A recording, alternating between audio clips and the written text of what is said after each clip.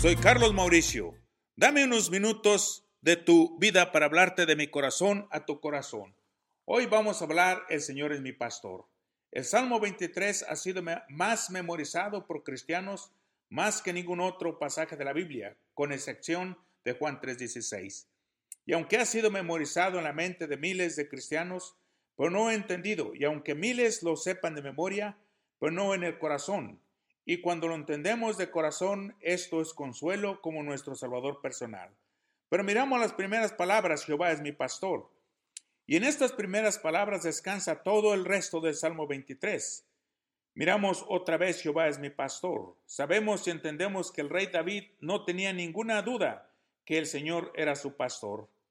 Habló esto del fondo de su corazón con una certeza. ¿Y por qué tenía esta certeza de salvación? Y este día les digo que si no conoces al Señor como tu pastor, no puedes proclamar ninguna palabra del Salmo 23. Nada me faltará. Una comparación y interés de Dios sobre su gente como el pastor cuida y protege sus ovejas. Sin duda alguna, David comprendió esto porque él mismo había sido pastor de ovejas. Y la idea del lenguaje sugiere una tierna protección y provisión. Nada me faltará. Lo aplica el salmista y aplica sea lo temporal o lo espiritual o eternal. Dejen decirles que Dios todo el tiempo suple nuestras necesidades. También es cierto que algo anda mal con el hombre, anda abajo o arriba, ya sea que hoy y hay ocasiones cuando la oscuridad de las tinieblas parece que nos cubren completamente.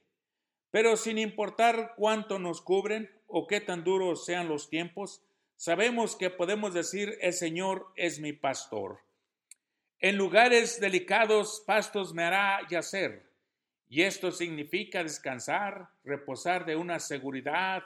Mi pregunta mía será para nosotros, ¿descansamos en algo? ¿Dónde descansas tú? En el versículo 2 continúa, aguas de reposo, no corrientes, no tormentas. Qué seguridad, qué garantía tenemos nosotros dada por el Señor. Saber que tenemos paz en este mundo inseguro. Saber que tenemos un pastor que me cuida, que sustenta mis necesidades. Déjame decirte y hacerte una pregunta. ¿Cómo anda tu alma? ¿Andará en el mar del pecado? ¿Andarás en el mar golpeándote en las rocas del mundo?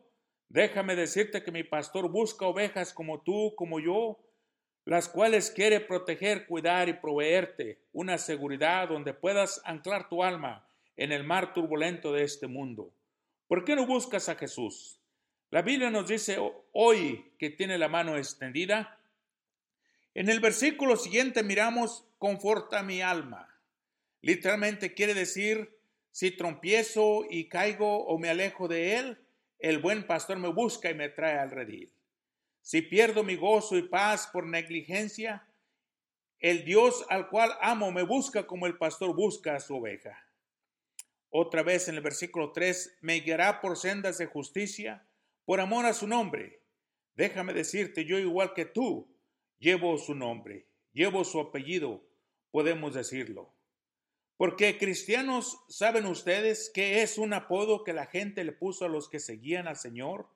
Y esto es porque vivían y hablaban como cristianos, caminaban y vestían y se portaban como cristianos. Imagínate qué pasaría si los cristianos nos comportáramos como cristianos.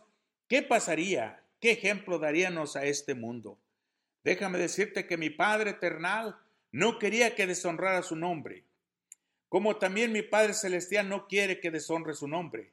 Y es por esto que me guía por sendas de justicia. Simplemente, mi amigo, mi hermano cristiano, piensa cómo te gustaría que tus hijos fueran y que los apuntaran con el dedo. Son hijos de tal persona. Yo personalmente me sentiría mal. Me siento mal. Pero también es cierto que cuando no son mis hijos, no me siento mal. Aunque camine, ande en valles de sombra, no temeré mal alguno. Qué confortamiento, qué verdad tenemos en el pastor de nuestras almas. Fíjate bien que no dice aunque camine en el valle de la muerte, sino que dice valle de sombras. Déjame decirte que una sombra no hace daño, sino que un objeto verdadero es el que hace daño. Y la Biblia es muy clara en esto. Mi hermano, mi amigo, todos vamos a morir si el Señor no llega primero. Mi pregunta, ¿caminarás en el valle de la muerte o por el valle de las sombras? Recuerda, soy Carlos Mauricio. Gracias por darme unos minutos de tu vida para hablarte de mi corazón a tu corazón.